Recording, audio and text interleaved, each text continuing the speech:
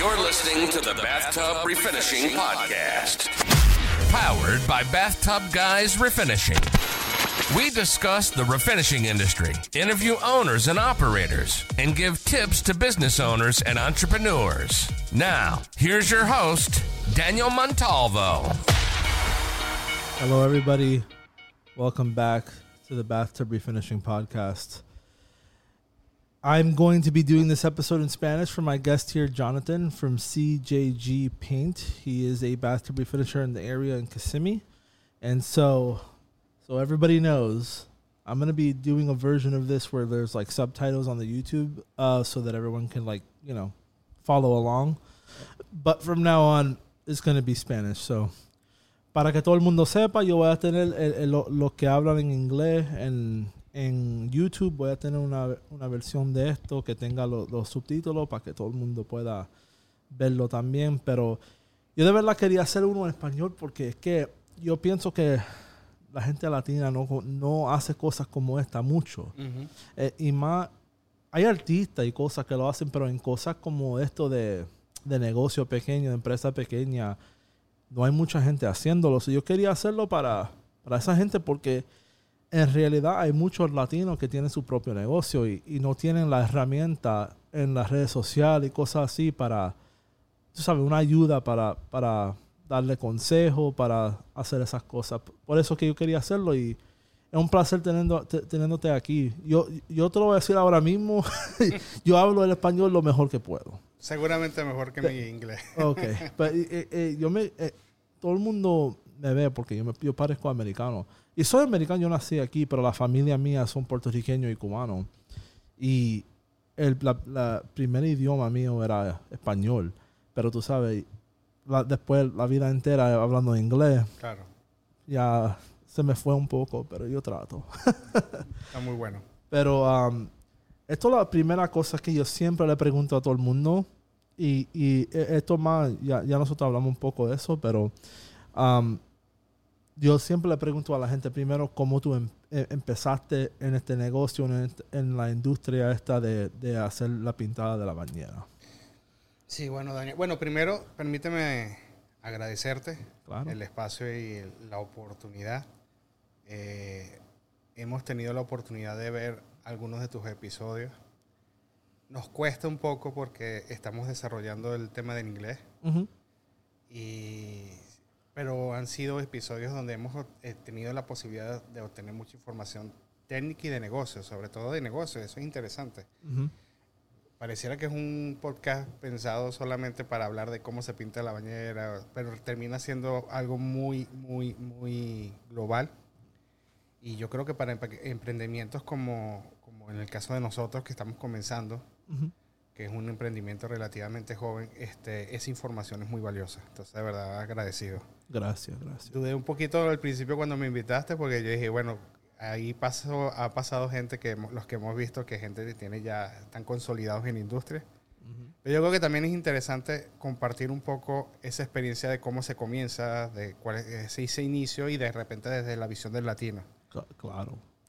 El latino además que todavía no habla el inglés bien. Entonces eso también yo creo que es una experiencia que para más de uno puede ser valiosa. Exactamente. Yo inicié en este negocio en 5 de febrero cumplo 6 años. Me acuerdo. El 6 de febrero cumplo 6 años. Me acuerdo porque yo llegué a este país el 5 de febrero y al día siguiente empecé a trabajar en esto. Wow. Sí. Ayudando. Y comencé con una empresa que se llama Bathtub Paint, la cual saludo, con lo que estoy muy agradecido, con Giancarlo Fasano. Y nada, comencé inicialmente como ayudante, pensando solamente, bueno, voy a estar aquí 2 días, 3 días, o de repente una semana. Me acuerdo que me contrató unos días, después me dijo no, trabajé en un hotel, y después volví como ayudante porque él estaba creciendo. Uh-huh. Y ahí fue como, con ellos fue que aprendí con Bathtub Paint. Posteriormente, en el año 2019, se me ocurrió, bueno, voy a registrar una empresa de pintura. No pensaba incluso hacer solamente el tema de restauración de bañeras, uh-huh, sino que dije, bueno, algo más global. De repente me separo, me independizo Y bueno, las cosas se fueron dando. Recuerdo que la registré el 20 de octubre de 2019. Uh-huh. Y a mediados de 2020, bueno, arrancó el proyecto. Y dije, bueno, vamos a lanzarnos. Me lancé y yo creo que ha sido todo una experiencia muy positiva. Se han ido dando las cosas. Comenzó como un proyecto personal 100%, donde yo dije, bueno, voy a ser yo el pintor. Uh-huh. Yo voy a hacer todo y no, me he llevado golpes, he vivido algunas circunstancias y Dios me ha puesto en el camino.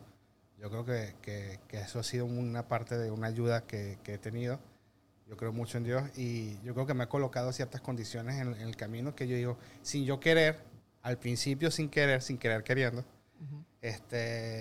Se fueron dando y hoy ya queriendo se están consolidando y ahí vamos. Okay. So, tú empezaste trabajando con otro y después tú decidiste hacer tu propia cosa y no necesariamente pensaba que iba a ser solamente las bañeras, ¿verdad? Correcto. Yo siempre le digo a la gente, y más los latinos, porque los latinos, nosotros somos gente que aprendemos de todo. Uh-huh. Pero en un negocio, para de verdad explotar algo, uh-huh. Yo opino que tener el foco enfocado en una cosa es más fácil porque después todo el mundo ya sabe, esa compañía hace eso. Estoy de acuerdo. Y cuando tú haces muchas cosas, la gente no de verdad... por ejemplo, tú sabes, cuando tú trabajas en sitio, esos son la gente de las bañeras. Uh-huh. Pero si tú eres la persona que hace bañera, que hace techo, que hace de todo, la asociación se puede uh-huh. confundir, ¿entiendes? Uh-huh. So, yo le digo a la gente que empieza con una cosa, ese es el focus de eso, ¿verdad? Y después, si quiere hacer otra cosa, abre otra empresa para eso. Uh-huh. Así es más fácil correr anuncios, es más fácil cuando tú tienes que ir a vender. Esas cosas son más fáciles cuando tú tienes un foco, uh-huh. algo enfocado ahí. Y eso es una cosa que yo le digo a la gente porque a mí me viene mucha gente preguntando, yo hago esto, y yo le digo, yo le pregunto, y de todo lo que tú vendes, ¿qué tú vendes más? Lo de las bañeras, pues hay una compañía de bañeras, man. Uh-huh. Y la otra tipo de, tú sabes, la otra industria, esas cosas también son más caras, uh-huh. son más difíciles conseguir trabajo. Tú empiezas una cosa como esta y lo que te vale la pintura y el equipo es un poquitito comparado a lo que tú puedes hacer. Uh-huh. Pero si tú haces otras cosas, son caras las herramientas, los procesos, las cosas que tú tienes que hacer. Hay códigos que tienes que correr si tú estás haciendo cierto tipo de renovación. Eso es una cosa que yo quería mencionar ahí para la gente, porque hay mucha gente que empiezan así y tú sabes, yo opino que tú tienes que casar con algo en el principio y después empezar a hacer las cosas. Eso como el tipo Danny, que vino de Alliance, de California. Uh-huh. Él empezó con lo de las bañeras y lo hizo algo grande.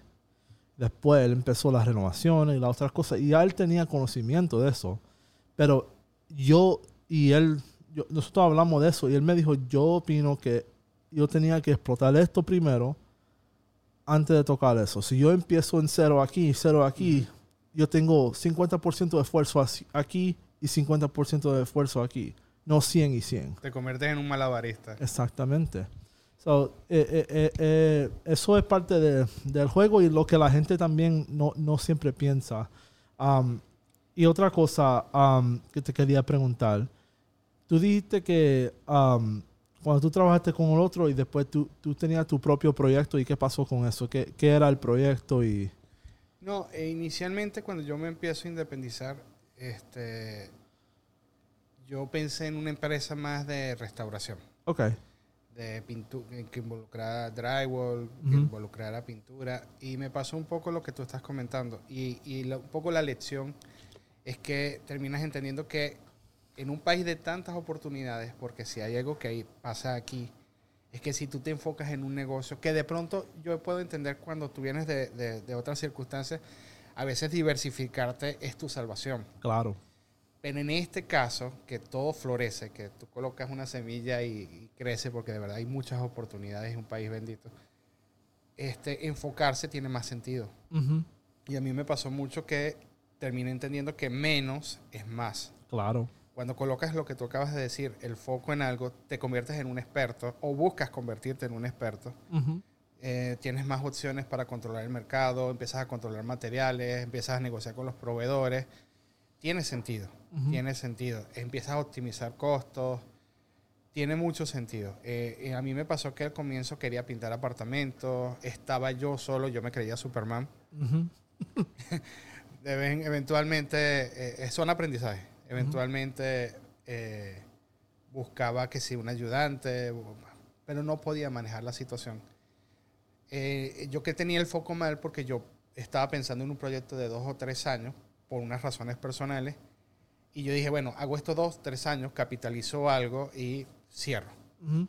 Pero las cosas te van llevando y empiezas a entender que, bueno, que puede funcionar de una manera u otra. Ya yo sabía el tema de las bañeras, sabía pintar las bañeras.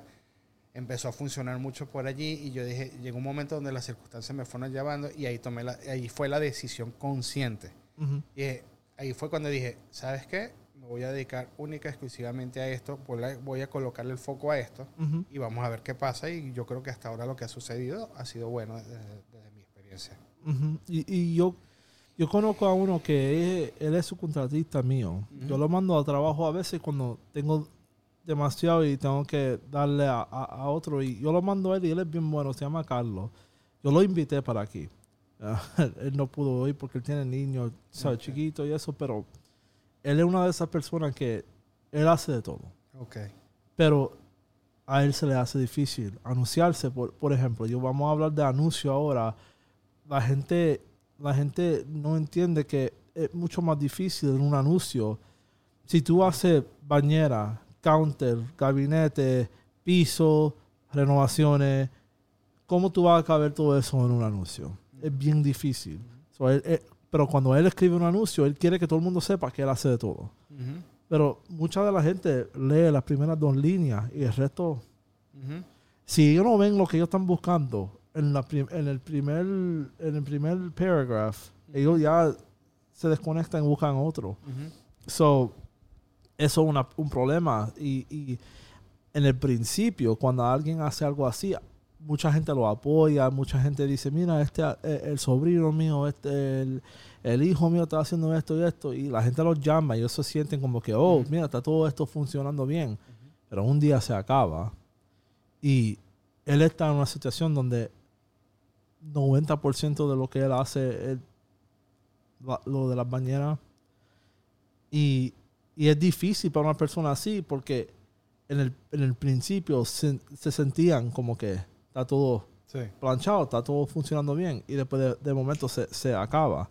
Eso es otra razón, pero yo iba a preguntarte, ¿y qué ustedes hacen de anuncio? Porque tú tienes 4 personas, tú abriste este negocio hace poco, Uh-huh. ¿sabes? 3 años y medio. Yeah, y hay gente por ahí que han trabajado esto 10 años Uh-huh. y no se atreven. ¿Sabes? La experiencia que nosotros hemos tenido ha sido un poco el tema orgánica. Uh-huh. Nosotros hemos tenido la fortuna de crear una buena comunidad de clientes orgánicos. Uh-huh. Una buena parte de estos clientes son contratistas grandes que nos han apoyado y a través de ellos y las buenas referencias, ese ha sido principal en nuestro enfoque. Eso es bueno. Con las buenas referencias hemos ido creciendo. Estamos ahorita llegando a un punto donde entendí, y eso lo he aprendido un poco con tus podcasts, Okay. que hay un área que yo necesito explorar, que es el tema de la comercialización, un poco más, ya no orgánica, un poco más donde hay que invertir, donde haciendo publicidad. Lo estoy intentando, Uh-huh. estoy aprendiendo. Utilicé Facebook, estoy utilizando Google, estoy utilizando varias aplicaciones y estoy invirtiendo en publicidad de calle. O sea, Uh-huh. rotulé la camioneta, la truck. Eso es bueno. Entonces, ya estoy tratando de manejar un poquito más de enfoque. Mi prioridad al principio fue, bueno, vamos a alcanzar el nivel de clientes suficiente para tener un equilibrio. Uh-huh. Que para mí, ¿qué es el equilibrio? Bueno, más que pensar en las ganancias, eran clientes que fuesen suficientes para que los chicos estuviesen ocupados de lunes a viernes. Y para que te pueda mantener, si acaso, ¿verdad? Flujo de caja. Exactamente. Flujo de caja. A mí me interesa mucho, y yo eso se lo explico a ellos, a mí me interesa mucho generarle, o sea, trabajo suficiente a ellos y después pienso en mí. Uh-huh. Obviamente tú como emprendedor siempre tienes que pensar en ti, tienes que tener una ganancia, tú no vas a hacerlo de gratis. Pero ese ha sido mi esfuerzo, que de lunes a viernes ellos tengan una cantidad de clientes importantes para que ellos estén estables. Uh-huh. Porque eso es lo que nos da te da estabilidad, que los chicos sean leales contigo. Uh-huh.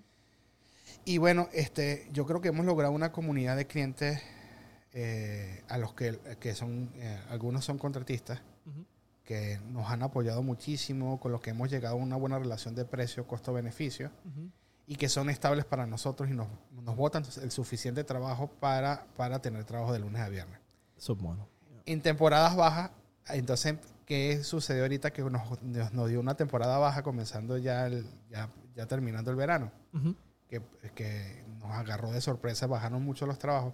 Entonces empezamos a explorar el tema de comercializar más directamente a través de nosotros, y ahí es algo que estamos explorando, que estamos logrando, yo creo, y que ha llevado su esfuerzo, pero yo creo que poco a poco vamos a ver los frutos.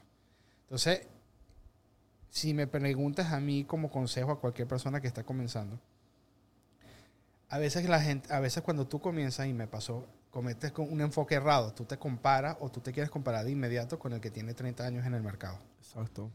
Y no lo puedes hacer. O sea, no lo puedes hacer porque la estructura de costos del que tiene 30 años tiene un valor importante. Reputación. Uh-huh.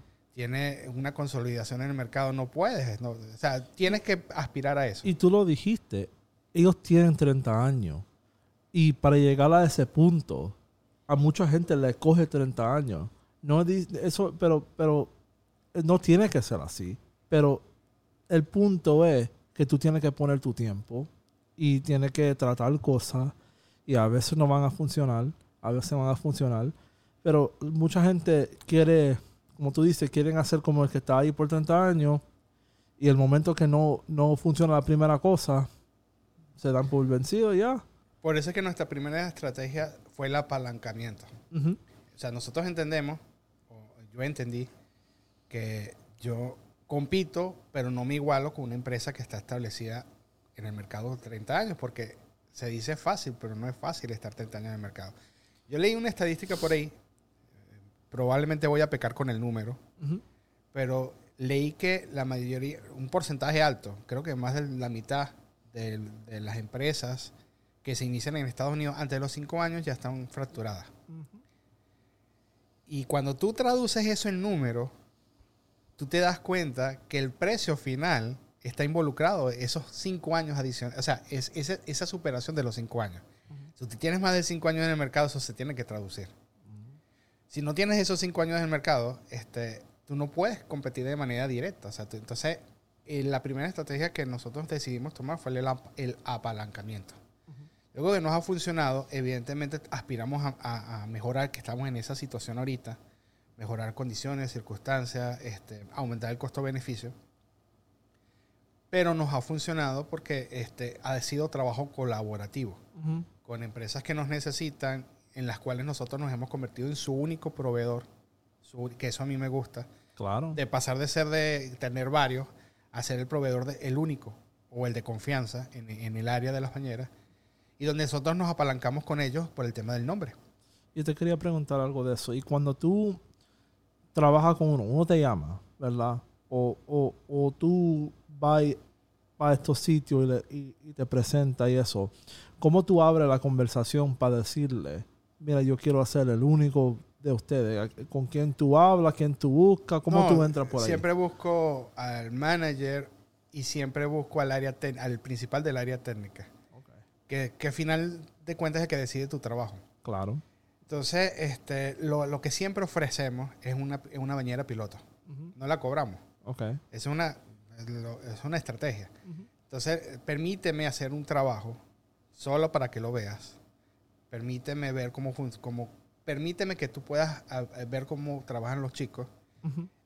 Y después te hago una oferta. Entonces, en ese sentido, nosotros conseguimos al menos 2 clientes de esa forma. Uh-huh. Que son clientes que para nosotros han sido leales y que con los que ya tenemos una trayectoria y con los que yo siento que vamos a poder seguir trabajando en el futuro, indistintamente de que nos posicionemos mejor en el mercado. Esto la parte que mucha gente no entiende es que todo el negocio es relaciones. Pero lo que tú estás haciendo es bien inteligente, porque lo que tú estás haciendo es, tú estás poniéndote como una base de clientes que te mantienen el día a día. Después de cierto punto, tú puedes seguir haciendo eso y ese dinero va a convertir en ganancia, que después te va a dejar invertir más lo que tú quieras. O tú vamos a tener esta base y vamos a tratar de hacer algo diferente sabiendo que tenemos esta base de dinero. Y eso es algo que mucha gente, o sea, le da pena preguntarle a la gente, y tú no puedes tener eso cuando tú estás en estos sitios, en estas situaciones. Si tú quieres crecer, yo siempre digo que la incomodidad es parte de, tú sabes, la ruta para tener success, ¿verdad? Para estar bien, para ganar. No, las cosas que son cómodas, eso, ¿qué? Estar en tu casa acostado viendo Netflix, eso no te va a hacer nada. Tú tienes que estar allá afuera. Es correcto. Cogiéndolo. Con un propósito. Yo recuerdo, mira, hay un cliente que es muy curioso. Hace más de un año, yo creo que 1 año y medio, yo iba manejando y veo que hay una construcción de un ancianato, una renovación. Veo un letrero, era una casa, no sé cómo se dice en inglés, pero era una casa para personas mayores. Okay. Entonces me metí y busqué la camioneta, o sea, la pick-up, la troca que estuviera con el logo. Pregunté por la persona que estaba a cargo y le ofrecí lo que te dije. Dije, mire, hacemos esto,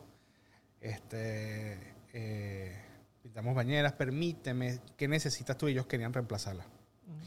Permíteme hacerte una prueba piloto para ver cómo funciona. Él dudó al principio, después aceptó. Hicimos el trabajo, no lo cobramos porque es la prueba piloto, y pasó 1 año. Y dije, esto no se dio, y decidieron cambiarla. Nos llamó después del año. No se hizo todos los edificios, pero un porcentaje se alcanzó a hacer y pues finalizamos el contrato y todo funcionó muy bien y ahorita tenemos una relación con ellos. Entonces, ahí es donde yo digo, nuestra publicidad ha sido orgánica. O sea, al menos el inicio. Eso no fue a través de una publicación. Eso es importante y ahorita es que lo estoy entendiendo porque esa es la otra cara de la moneda, que lo hemos aprendido un poco con tus podcasts. Pero el propósito, cuando tienes el propósito, te quita la pena, te quita esa inhibición, porque tienes es el empuje el que te va llevando. Yo creo que es una experiencia bonita porque yo dije, wow, después de 1 año, o sea, lo que tú pensabas que no se iba a dar, se terminó dando. Y para nosotros fue importante porque más allá de ese trabajo construimos una relación. Eso me dice mucho Danny de Alliance de California, porque él tiene 10 equipos de muchachos. Y él me ha dicho que ellos hacen lo que gente hace en 1 año, en 1 mes. Wow. Pero es porque él dice que como él lo explica, que él está plantando semillas. Y eso es exactamente, eso me recuerda a lo que él dice. Un día te dicen que no, después pasa 1 año, 2 años, 3 años y se acuerdan de ti. Y ahí viene, y ahora tú puedes, ahí está la fruta ahora, ¿verdad? Es correcto. Eso es como yo lo veo. Y lo que tú estás haciendo, eso es la manera correcta de hacerlo en el principio. En el principio, cuando tú no tienes la capital para invertir grande en anuncio, tú tienes que hacer la parte orgánica. Pero no nada más eso. Hasta si tú tienes el dinero, nunca puedes parar de hacer la parte orgánica 100%. Porque eso es algo que... Eso es, primero, que te ayuda a ti como una persona vendedor. Te ayuda a ti ver cómo funcionan otra gente y tener relaciones. Y tú siempre tienes que estar cogiendo relaciones nuevas y creciendo. Y mucha gente, después que para los anuncios en la computadora, ya ellos no saben lo que hacer. O a veces son vagos, ¿verdad? Y dicen, pero yo no quiero estar haciendo eso otra vez. Pero la gente se tiene que acordar lo que hicieron en el principio para llevar su empresa donde está ahora.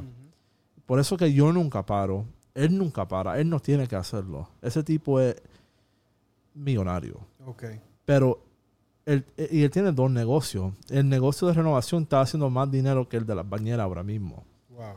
Pero él todavía va en persona y vende los dos trabajos. Porque él entiende que eso es algo que tú no puedes dejar irse.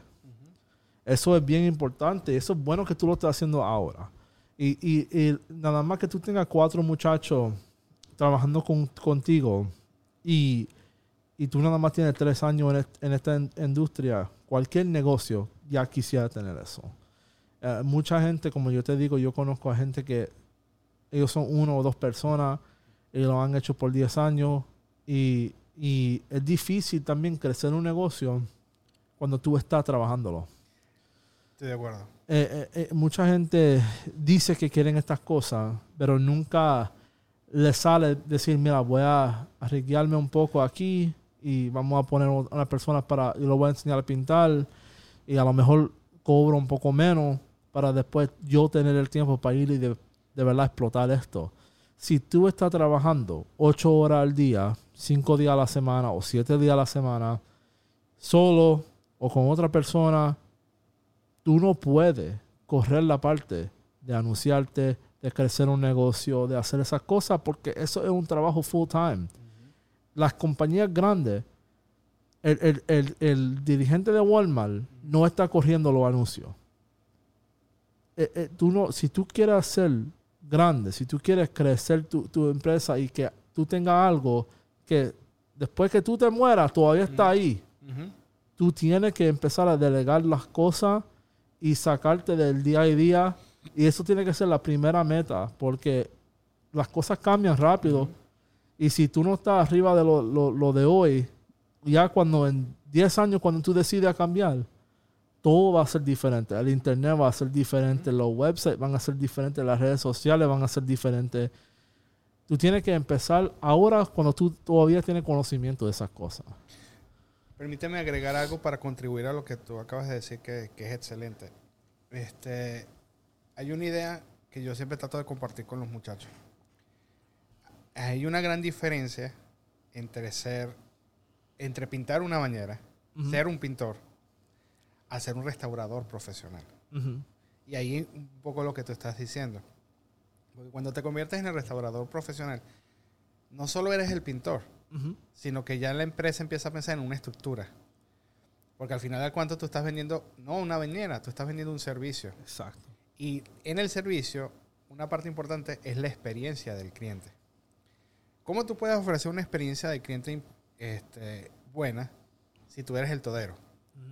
O sea, si te estás haciéndolo todo, si eres Superman, si contestas las llamadas, si contestas los mensajes de texto de los posibles nuevos clientes. A mí me pasó mucho al principio y es natural. Eso le pasa a cualquiera que esté empezando, que de repente no tiene los recursos. Que tú eres todo, tú eres publicidad. Entonces yo estaba pintando y me sonaba el teléfono. Entonces yo estaba pintando, claro, yo estaba tratando de captar los clientes de los siguientes 2 días porque yo dependía de eso.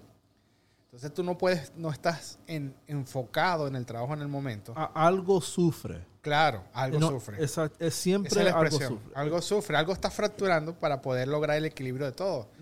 Entonces va a llegar un punto claro, eso es natural al principio y el que te está empezando puede que le suceda.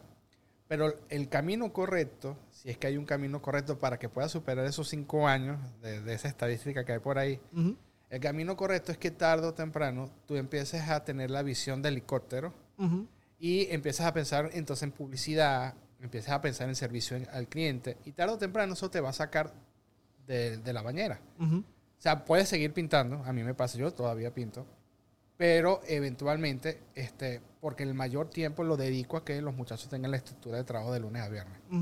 Y eso lleva un esfuerzo importante, muy importante, ese tema del captar al cliente y la experiencia en este negocio, que es un negocio, un servicio. Si hay algo a lo que hay que apostar es el customer service. O sea, y puedes tú ser uno solo con los chicos o puedes ya tener una pequeña estructura de trabajo, esa idea del pre, el durante y el post, que la gente lo perciba, eso tiene un precio enorme, porque si la gente no lo percibe, tú puedes ser el mejor pintor del mundo, yo se lo digo a los muchachos, te puede haber quedado brillante, perfecta, te puede durar más de 30 años la bañera, pero si la gente no percibió el customer service, ese pre, ese durante y ese después, no te va a percibir como una buena empresa. Yo siempre lo digo. Yo eso lo digo y eso lo he dicho a mucha gente que me pregunta, porque a mí, como tú dijiste al principio, yo hablo mucho de la parte del negocio porque yo pienso que esa es la parte más importante. Mucha gente piensa que, oye, tengo que usar los mejores materiales, tengo que usar y eso siempre está cambiando. Pero hay gente, hay compañías grandes que tú sabes que tú puedes pintar una bañera mejor que ellos. Yo siempre uso el ejemplo de Miracle Method, porque ellos son una franquicia y sí, hay unas franquicias que son mejores que otras, pero ellos entrenan a la gente tirándolo ahí y decir, mira, ve y a la bañera, ¿verdad? Y nosotros hacemos mejor trabajo que ellos, pero ellos se quedan con mucho del mercado porque, como tú dices, la experiencia que ellos le dan a la gente. Y eso es todo. Tú puedes pintar la mejor bañera del planeta, pero si tú no te anuncias, tú no tienes presencia y tú sabes, tú no tienes ese customer service, la gente no le importa.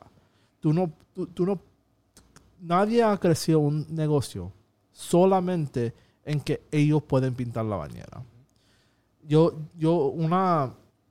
Una amiga mía que hace bañera en Texas, que se llama Marissa, ella tiene una compañía que se llama Permaglaze, y los otros días un tipo le escribió a ella diciendo, yo pienso que tú deberías parar de hablar de las partes técnicas del negocio porque tú estás enseñando a la gente que esto se puede hacer ellos mismos y tú estás quitando clientes de tú misma. Y yo respondí al tipo por video en TikTok y yo le dije, mira, si tú piensas que la única razón que a ti te están llamando es porque tú pintas la bañera, tú no tienes negocio, tú tienes un trabajo. Es correcto. Tú no tienes negocio, tú tienes un trabajo. Es correcto. Cualquiera puede pintar una bañera. Pero la diferencia es, como tú dices, el customer experience, el customer service y tener una presencia tú sabes, de tu empresa. Claro. Eso, sí, son cosas bien importantes que la gente a veces no piensa en eso. Es correcto. Y otra cosa que quería mencionar es, la gente piensa en lo que es riesgo, la gente lo piensa mal. Yo opino que la gente piensa que tener gente ayudándolo al principio es un riesgo porque a lo mejor no van a poder siempre tener empleados, esas cosas, pero mucha gente como usted que entran al negocio sintiéndose como que yo tengo que separarme de esta parte, no 100%, pero un poco para poder desarrollar estas cosas, siempre le va mejor. Cuando yo empecé esto, los padres míos tenían este negocio, pero no estaba bien. Tú sabes, ellos no tenían mucho trabajo, se nos fueron muchos empleados. Empezamos básicamente en cero. Mi hermano salía a hacer los trabajos y yo hacía la parte de crecer el negocio. Okay. Yo 100% creo que eso es la razón que a nosotros nos va bien. Y nos va mejor que muchos otros. Porque es lo mismo que estábamos hablando. El foco, tú tienes que estar enfocado. Y la gente piensa que, pero si yo no puedo pagar a él se me va a ir y estoy botando dinero. Pero si tú esperas hasta que tú estás bien a empezar a tener a gente ayudándote, tú no vas a estar bien. Porque tú nunca vas a tener la ayuda para llegar a estar bien. Sí, hay otra forma también de verlo, que va más o menos en el mismo camino. Uh-huh. Lógicamente, nadie monta un emprendimiento sin esperar ganancias. Uh-huh. Sería una fundación, eso es otro tema. Uh-huh. Todos esperan una ganancia, pero la pregunta que te tienes que hacer siempre es, en qué momento vas a percibir la ganancia. Ujú. Tú puedes apostar primero a ganar, a llenarte los bolsillos, Ujú. pero eso no te va a hacer crecer. No. Porque vas a limitar. Creces como persona. Acuérdense que de repente tu cuenta, quizás hasta un monto allí, porque te va a limitar la misma estructura que no la has hecho crecer. Ujú. Pero la otra forma de verlo es, crece primero la empresa o el emprendimiento, como lo quieras ver. Y entonces de pronto ahí tu cuenta o no va a crecer inmediato porque tú estás invirtiendo en unos recursos que vas a necesitar en la estructura que estás desarrollando. Pero a largo plazo, en el tiempo, eso te va a ayudar a crecer un poco más. Ujú. Porque entonces ya tienes una visión de emprendimiento. Entonces tú no puedes ofrecer... Mira, hay algo que yo he pensado siempre mucho, es el tema de los precios, ¿no? Ujú. La gente puede cometer el error, y es el error de principiante. Comete mucho el error de que piensa, bueno, se va a cobrar un top and tile tanto. Y piensa, bueno, esto es materiales, esto es pintura, esto me gano yo. Pero resulta que la mayoría de las empresas que tienen 30 años en el mercado, esa estructura de costo está conformada por una importante parte de inversión que han hecho, por una reputación que mantienen y, por ejemplo, por el tema de la garantía, Ujú. que es un tema bastante controversial. Yo tengo una posición y yo siempre digo, hay una forma en la que yo a veces le vendo la idea a los clientes cuando objetan un precio. Si hay alguien que tiene un año en el mercado, menos de un año, y te ofrece una garantía de por vida y un precio elevado, esa persona te está estafando. Ujú. A lo mejor es una palabra fuerte, pero te está estafando ¿en qué sentido? Tú no puedes corroborar con una persona que tiene un año en el mercado. No puedes corroborar. Eso es como creerle a una persona que tiene un año, ¿verdad? Como un bebé, que te diga algo y tú sabes, ellos se inventan cosas. No es como que eso no hace sentido. No hace sentido. Ellos no han estado tanto tiempo para decir que yo te lo voy a descubrir por Es tanto correcto. tiempo. No sabes, no tienes la experiencia de otro cliente que pueda corroborar. Él va a volver. Ujú. Y además está el tema de que, volvemos al punto, de que a lo mejor antes de los 5 años entra en ese porcentaje que ya no existe. Entonces tú pretendes llamar a una empresa a los 6 años a que te cubra una garantía que forma parte de esa estructura de costo y resulta que esa empresa ya no existe. Ujú. Entonces, hasta el tema de la estructura de costo va acompañado de todo esto que es transversal a tu emprendimiento. Cuando ya tú tienes credibilidad, Ujú. cuando empiezas que te la tienes que ganar a pulso, tengas 2 años, 3 años, 4 años, ese precio o esa credibilidad va a hacer que tú mejores las condiciones en el mercado. Yo quiero, mira, ya nosotros hemos hecho 38 minutos, yo lo separo para Ok. que la gente los pueda ver poco a poco. So, vamos a dejarlo ahí, vamos a seguir esa parte de la conversación porque ahí hay muchas cosas buenas que podemos hablar. Lo voy a dejar ahí y después vamos a seguir con la otra, ¿ok? Está bien. Está bien. You've been listening to the Bathtub Refinishing Podcast. If you liked what you heard, be sure to keep up with the Bathtub Guys on YouTube, Facebook, and Instagram, or visit bathtubguys.com for more. Thanks for listening, and we'll see you next time.